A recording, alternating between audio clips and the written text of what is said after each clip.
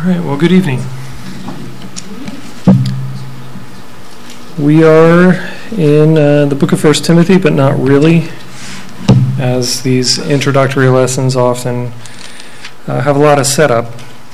And, of course, being the history book of the New Testament, Acts, we'll be spending a lot of time there to get a lot of background information on what's going on. And we'll be right back in the book of Acts tonight, some more in chapter 9 this time. And the remarkable thing about chapter 9 is where the history of Paul's conversion occurs, right? And it's an amazing conversion if you read it and you consider who he was and who he became and what the work that the Lord did in him. And we'll be talking about that tonight. So verses 15 and 16 of Acts chapter 9, "But the Lord said unto him," speaking to Ananias, "Go thy way, for he," Saul, "is a chosen vessel unto me to bear my name before the Gentiles and kings and of the children of Israel. For I will show him how great things he must suffer for my name's sake." Let's pray. Heavenly Father, we thank you for our evening here tonight, for our study through the book of 1 Timothy. Lord, for the opportunity to set the context and all the rest, Lord, through this initial lesson here. I pray, Lord, that you would get me out of the way, but fill me with your Holy Spirit, Lord, to allow your word to go forth and your people to be edified and grow closer to you. Lord, we pray this in Jesus' name. Amen. You may be seated.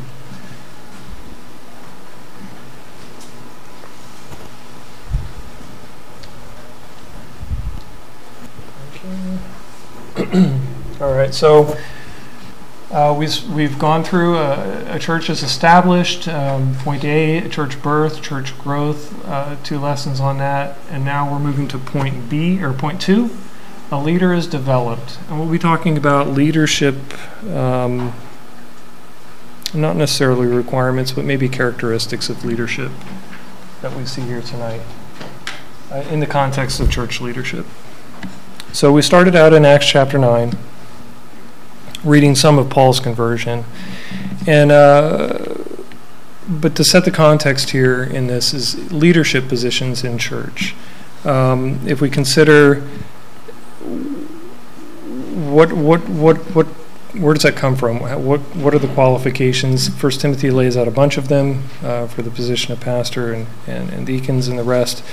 But no, what is the primary point in this?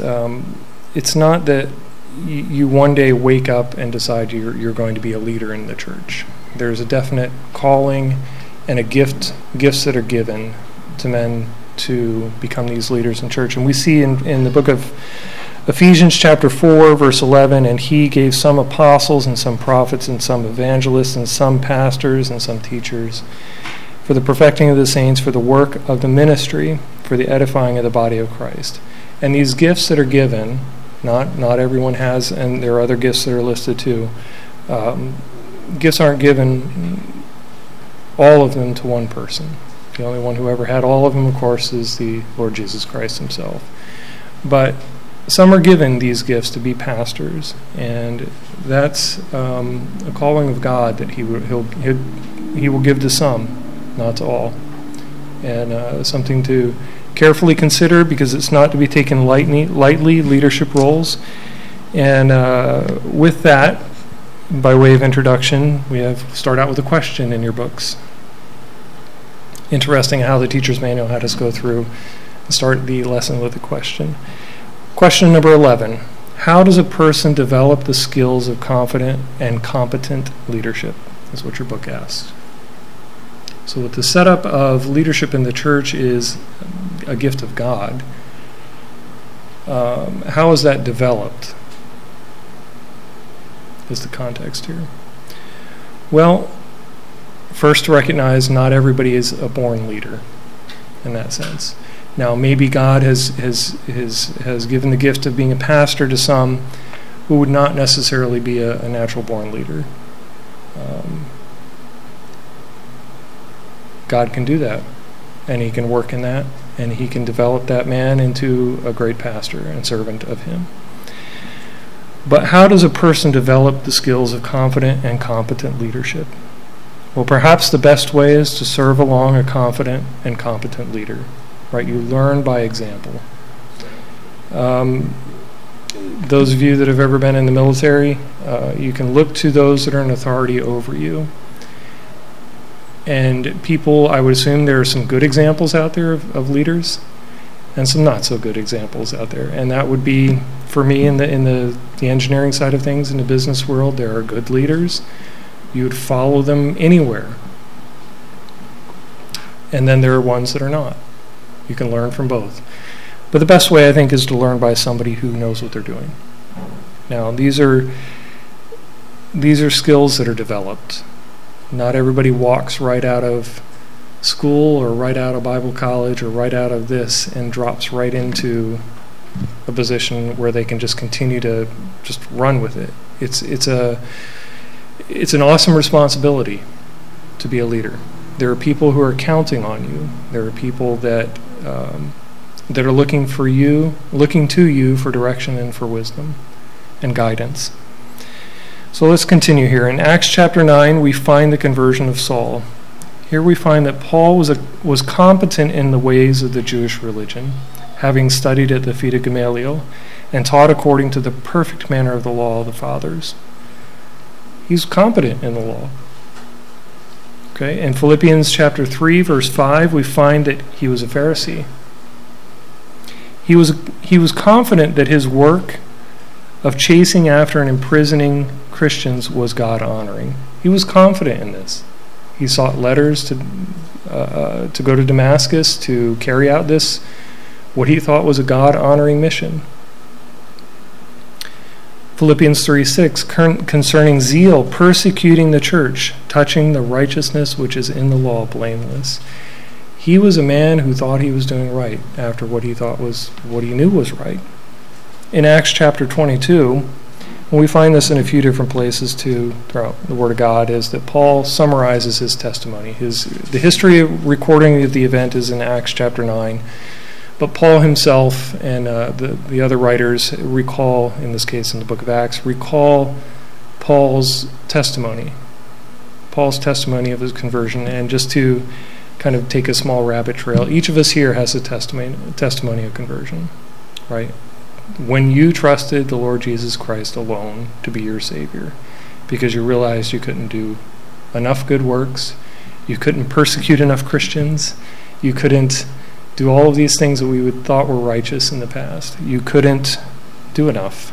And that each of us has a testimony of salvation. And we find Paul recounting that in several places throughout Scripture. But in Acts chapter 22, Paul says that he was zealous toward God and persecuted Christians with imprisonment and even unto death. He was confident and under conviction that he was doing God's will. In Acts chapter 9, verse 1, and Saul, yet breathing out threatenings and slaughter against the disciples of the Lord, went unto the high priest and desired of him letters to Damascus, to the synagogues, that if he found any of this way, right, and this way is Christianity, followers of Jesus Christ, whether they were men or women, it didn't matter. He was going after them all. He might bring them bound unto Jerusalem to face persecution, to face imprisonment, to face possibly death. Paul had confidence. He was not only competent, he had confidence in his abilities and in what he was doing, and in that what he was doing was right. He was competent in matters of the law, but there was no indwelling Holy Spirit to direct his steps at this point. Paul is doing what he thinks is right, according to what he believes to be right. Right? We can be sincere about things, and we can be sincere that about a lot of things, but it doesn't make them true. Right? We can definitely be wrong. We can be convicted to our core, and the world around us is convicted to their core that their dealings and their doings and their ways are the right thing to do. But in Acts chapter 9, verse 3, and as he journeyed, he came near to Damascus, and suddenly there shined round about him a light from heaven.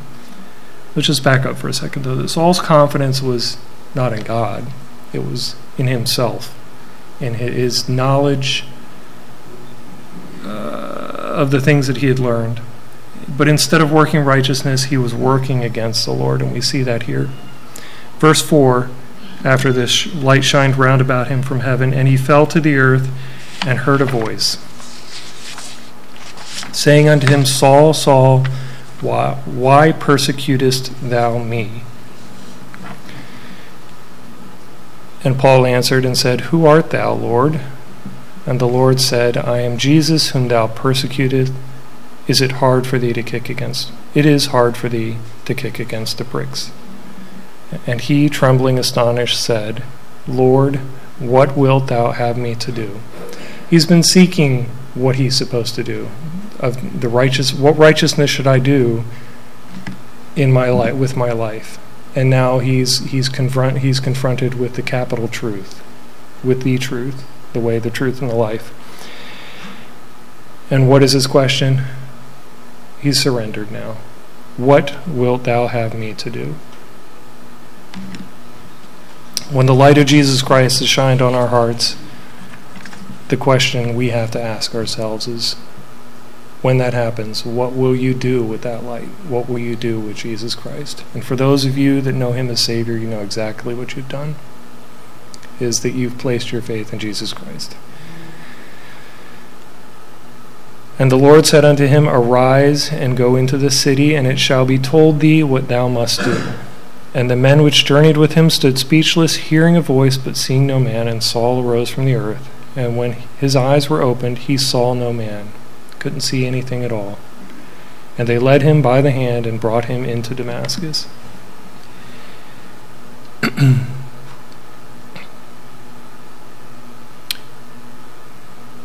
You know, each of us, that when we get saved, we have our meeting Jesus moment. That time when you get to, you decide what you're going to do with Jesus. I've tried to make maybe a visual analogy of this, is that God is working in each of our lives to bring us to that point, right? It's taking all of our life experience, bringing us to this point where, okay, now is the time. When you have to choose Christ, are you going to reject Christ and back off into the world around what you've known, the sinful life that you've known, or are you going to decide to trust in Jesus Christ at that exact moment and go forward into your life for him? And I mean, that's how I've recognized my life since being saved. It's been nearly 14 years now. On the 14th of April, it will be for me.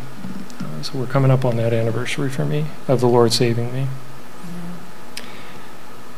In 1 Timothy chapter 1, we jump in and out of 1 Timothy in this first lesson. Verses 12 and 13, and I think Paul recounts this time of Acts chapter 9. And he writes here, And I thank Christ Jesus our Lord, who hath enabled me, for that he counted me faithful, putting me into the ministry, who was before a blasphemer and a persecutor and injurious, but I obtained mercy because I did it ignorantly in unbelief. Right? So Paul was trying to be righteous. He was doing what he thought was right, but it turned out that it was working against God. Jesus had written here, or had said, it is hard for thee to kick against the pricks.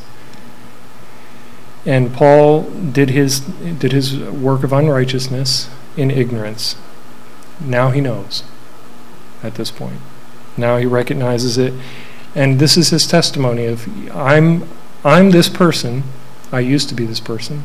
And should I say, apart from the grace of God, I still am this person who went around persecuting Christians, putting them in prison, having them killed, being complicit at the stoning of Stephen, participating in that. But through that, God used me. God can use me. God is using me. And I think each of us can say the same thing too. I've heard stories around here of people that you've met, each of you have met, that have had a pretty rough life.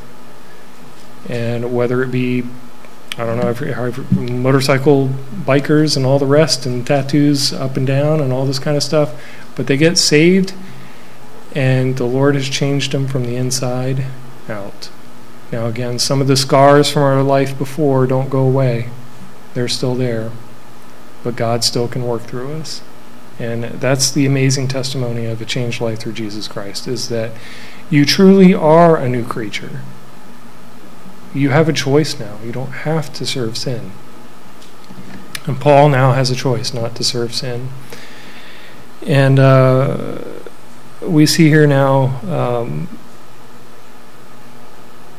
that through this, the Apostle Paul used greatly of the Lord to write down these letters, to be preserved as Scripture, as a testimony to others around him. It's like, yeah, even God can save Saul, a man like Saul, and use him for his glory. To that point, who are we? We've met some people on visitation in times past where they say, well, I'm too far gone, or I'm too bad. The Lord can't save me. You're doubting the Almighty, eternal, great Creator of this world and His Son Jesus Christ, who forgave all sins to everyone who chooses to believe that, who chooses to believe in Jesus Christ. You're choosing to not believe. And again, that I word, that pride word comes up, right? It's God can't save me because I'm too bad. Nobody's too far gone in that sense. I believe that while each person has breath on this earth, they still have the chance and the choice to trust Christ. Now, we read about hardening of hearts in Scripture, whether it be Pharaoh and Pharaoh himself hardening his heart, or whether later the Lord hardening his heart. At this point, we don't know who the Lord has hardened their heart. At this point, all that we know is, preach the gospel to this person. If they repent and trust Jesus Christ, count another soul for the kingdom, and praise the Lord. Question number 12 in your books. How was it that Paul, who described himself as a former blasphemer, persecutor, and violent man, was selected and equipped? So there's some key words I'll touch on here in a little bit. Was selected, and I'll put air quotes around that, and equipped to be an apostle of Jesus Christ. Maybe let's focus on the equipped portion of it. How was it that Paul was equipped to be an apostle of Jesus Christ? Anybody have any thoughts on that? Brother Charles? By the gifts that God gave. By the gifts that God gave, right?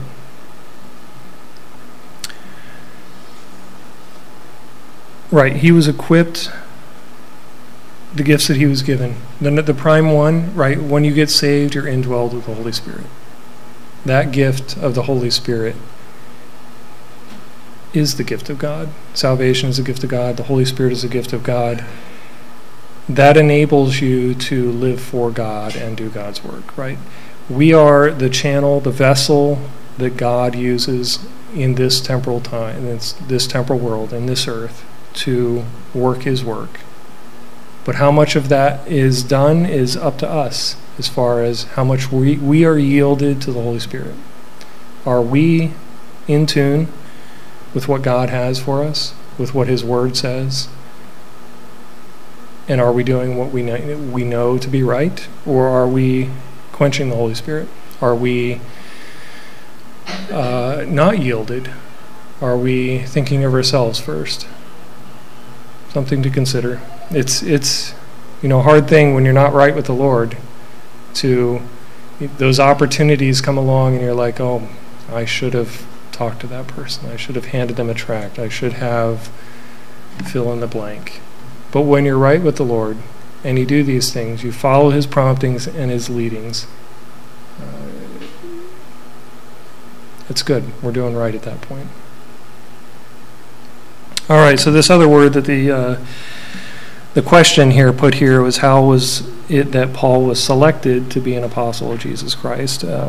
If you know anything about these lessons in our time studying through from this particular publisher, they lean with a Calvinist or Augustinian bent and of Reformed theology. And you kind of pick up on some things every once in a while. And this word selected is a charged and loaded word. So when it comes from somebody who professes Calvinism, or more rightly stated Augustinianism, followers of Augustine of Hippo, you wonder what it is. So when somebody says is somebody selected, well, it's really a loaded word, and this comes and it follows along with selected, elected, or chosen, and they all have Augustinian undertones. And we've gone through this a lot, so I'm not going to spend a whole lot of time on this. But the thing about the Bible is, if we consider what the Bible actually says, not what it teaches, not what we think it says, but what the words actually say,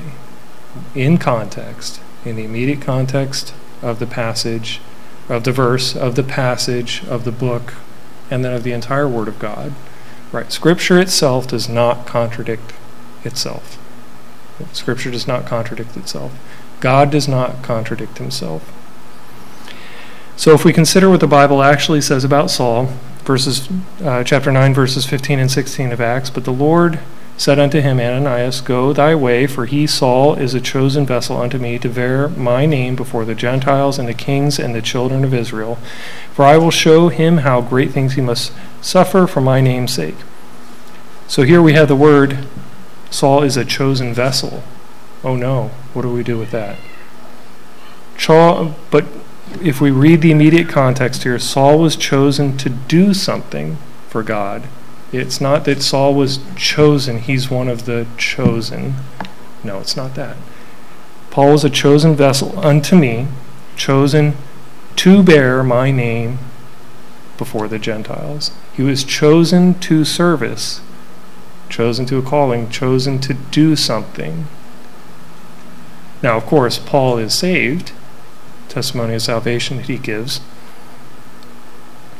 But in this case, the word chosen, elect, selected, all of these different things, synonyms. When you read through them all, the context of chosen to salvation cannot be found in one of them throughout all of Scripture.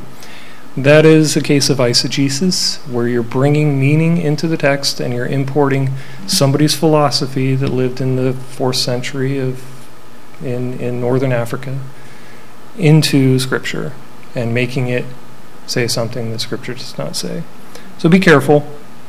So these verses do not say that Saul was chosen to salvation before the foundation of the world. This is what the lesson guide, as I've stated here, often implies when using the word selected. So moving on, Saul had confident and competent leadership abilities. There's no doubt about that. And now Saul, being born again, could use those gifts to glorify God and the Lord Jesus Christ. Following his conversion, he went to a remote location for a period of time to be equipped directly by Jesus Christ. We've already spent a couple years, I think it was, in the book of Galatians, but Galatians chapter 1, verse 11, but I certify you, brethren, that the gospel which was preached of me is not after man. For I neither received it of men, neither was I taught it, but by the revelation of Jesus Christ. Paul got the gospel directly from the Lord Jesus Christ. Again, taught for, we find here later, 3 years by the Lord Jesus Christ. The other apostles also, interesting, taught for 3 years by the Lord Jesus Christ as well in his earthly ministry. Paul recounts his sinful persecution of Christians again here in verses 13 and 14. For ye have heard of my conversion in the conversation in the time past in the Jews' religion, how that beyond measure I persecuted the church of God. His conversation, his manner, his way of doing things, it's what he was known to be doing. How that beyond measure I persecuted the church of God and wasted it. Wasted it. That's pretty strong right there. It wasn't that he just sought to stamp it or to just rid it and disperse it. It was actively wasting, actively grinding it out, seeking to completely stamp it out. and profited in Jews' religion above many my equals in my own nation, being more exceedingly zealous of the traditions of my fathers. So here again he's recounting to the Galatians this time his testimony. Verse 15, but when it pleased God, who separated me from my mother's womb and called me by his grace, to reveal his Son in me, that I might preach him among the heathen. Now, note here that God revealed Christ to Paul. Paul was called by God's grace to preach Christ among the heathen. So that's, you unpack that particular verses 15 and 16 in that manner. What does Paul do next? So the next thing he does after Christ is revealed to him and that he is called to preach the gospel among the heathen, immediately I conferred not with flesh and blood. So let me go check to everybody else. Is this something that I'm supposed to be doing? He's heard a direct call from the Lord. He goes out and he takes care of business and gets to it. Neither went I up to Jerusalem to them which were apostles before me, but I went into Arabia and returned again unto Damascus. Then after 3 years I went up to Jerusalem to see Peter and abode with him 15 days. So here we get the 3 years that Paul was in Arabia, in the area south of Damascus, learning from the Lord Jesus Christ himself, learning the message of the gospel. Then we later see that he is then testified of by Barnabas and accepted by the remainder of the church in Jerusalem. So from verse 12 we see that Paul received that instruction from Jesus for a 3-year period. The Lord had taught the Word of God and the skills of ministry to Paul as he had with the other disciples. And direct instruction by the one who created everything. We don't have that today, apart from the Word of God. So God has preserved his words for us today in the Bible, and we can read that today. How much of a blessing it would be to have Jesus Christ directly there teaching you. How much of a blessing it would be to be around Christ, the opportunity to be around Christ during his earthly ministry. Well, greater things than that are coming. Christ is coming suddenly. It's always been soon since his return. He will rule and reign with a rod of iron for 1,000 years in righteousness. We'll get to see that. It was only 3 years of his earthly ministry here, 1,000 years, and then all of eternity after that with the Lord. It's going to be amazing, beyond anything that you can think.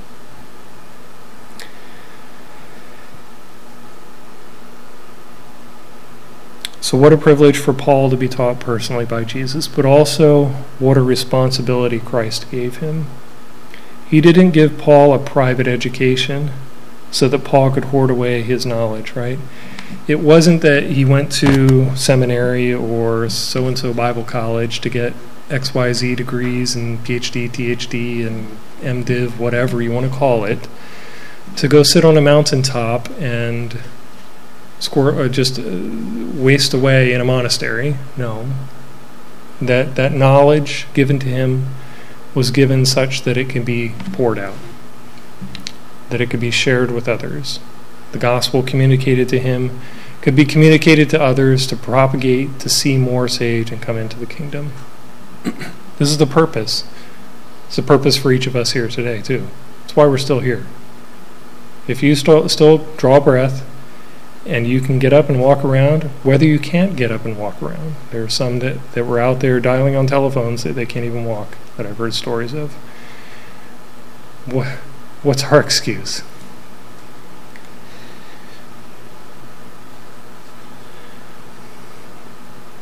So rather, Paul was commanded to take what he learned and communicate it through mentoring countless others who would then share it with others, right? The Christian life and being a Christian and spreading the gospel is an ongoing thing to do.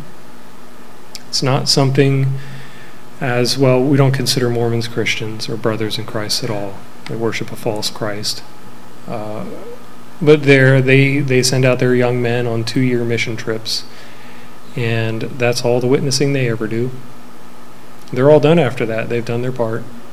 I've talked to several on our visitation here too, and says, well, yeah, I did my mission trip in such and such state or such and such country, but yeah, we don't really go out and witness anymore after that. So it's only a one-time thing. You only do it for this 2-year period, and no, that's not the Christian life. That's, first of all,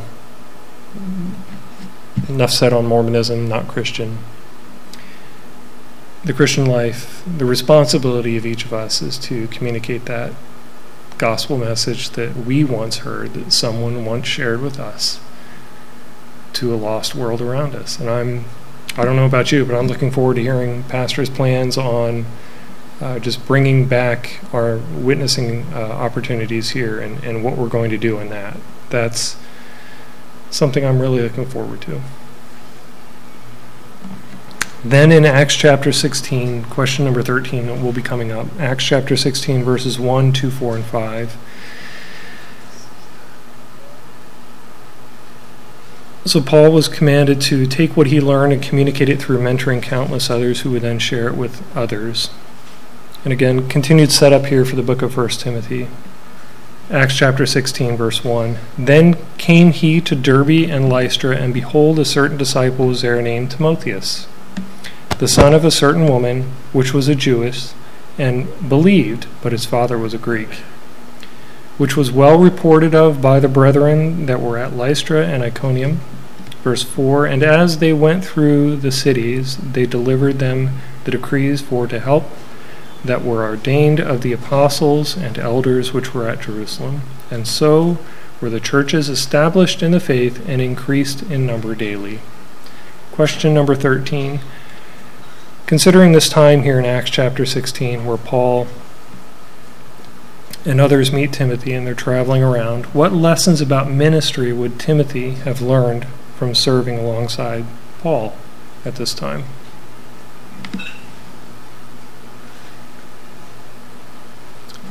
Brother Austin?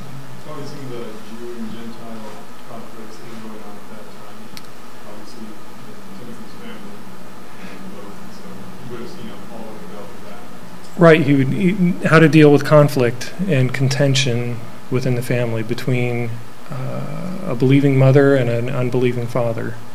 How to handle that. That's addressed in Paul's writings as well. If you have a believing someone who's a believer and their spouse is not, what should you be doing? Well, you show the love of God toward them, and you show the love of God to them. Well, you could say too that he would have learned how to deal with persecution. The Apostle Paul in his travels around had some pretty terrible things done to him, beatings and whippings and stonings and all the rest, and foul language and all the rest railed at him. How to deal with persecution. I think too, how to share the gospel. Right? We each, you can memorize the Romans Road or particular scripture passages, but having the Word of God hid in your heart is the most important thing. And if you don't have much of that, or you forget sometimes, so you can have a Bible along with you, but if you forget, you always have that testimony of your own salvation, which again we see the Apostle Paul recounting multiple times throughout Scripture here, of who he used to be and who the Lord had changed him into. And also too here as verse 5, and so were the churches established in the faith and increased in number daily. And how to organize a church. What is church administration, organization? How do you run a church? How does a pastor, how does a leader in the church behave themselves toward the body of Christ that they're overseers of? All right, so in summary here, that while Saul, the man Saul, had the qualities of confidence and competence, it was really void without the Holy Spirit in his life. So yes, he had knowledge, not wisdom. once he received the Holy Spirit, being born again, God was able to use those gifts for his glory going forward. And we also see too, and we'll be seeing here in Paul's dealings with Timothy, is that mentorship is vital in carrying out the Great Commission. You know, it's here, Acts chapter 16, that going through all the cities, delivering them decrees, sharing the gospel, setting up churches. It's mentoring younger believers, new believers, discipling them in right doctrine. And these things are the responsibility of more mature Christians. So mentorship, and again, the continuation, the propagation of Christianity throughout the world is the responsibility of each Christian. Christianity is only one generation from becoming extinct, right? If Christians don't beget more Christians, well, if they don't allow the Lord to use them to beget more Christians, maybe a better way to do that, spreading the gospel. Christianity is only one generation away from extinction in that sense. So in that sense, it's all of our responsibilities to go out there and share the gospel. Let God's Holy Spirit work. We're not going to argue somebody into becoming a Christian, but sharing the gospel in love is what we're commanded to do. All right, let's pray. Heavenly Father, we thank you for this evening. We thank you for this study here in Timothy, being able to look at leadership qualities and the Apostle Paul's ministry, starting out here, his leadership ability, his mentorship of younger Christians, especially Timothy. We thank you, Lord, that you've saved us that know you as Savior, that someone had come alongside of us to mentor us and to grow us. Lord, help us each to look for those opportunities of witness to the lost world around us, opportunities to encourage fellow believers, to disciple others. Lord, we thank you for your never-leaving indwelling Spirit. We ask that you continue to bless these lessons. In Jesus' name we pray. Amen.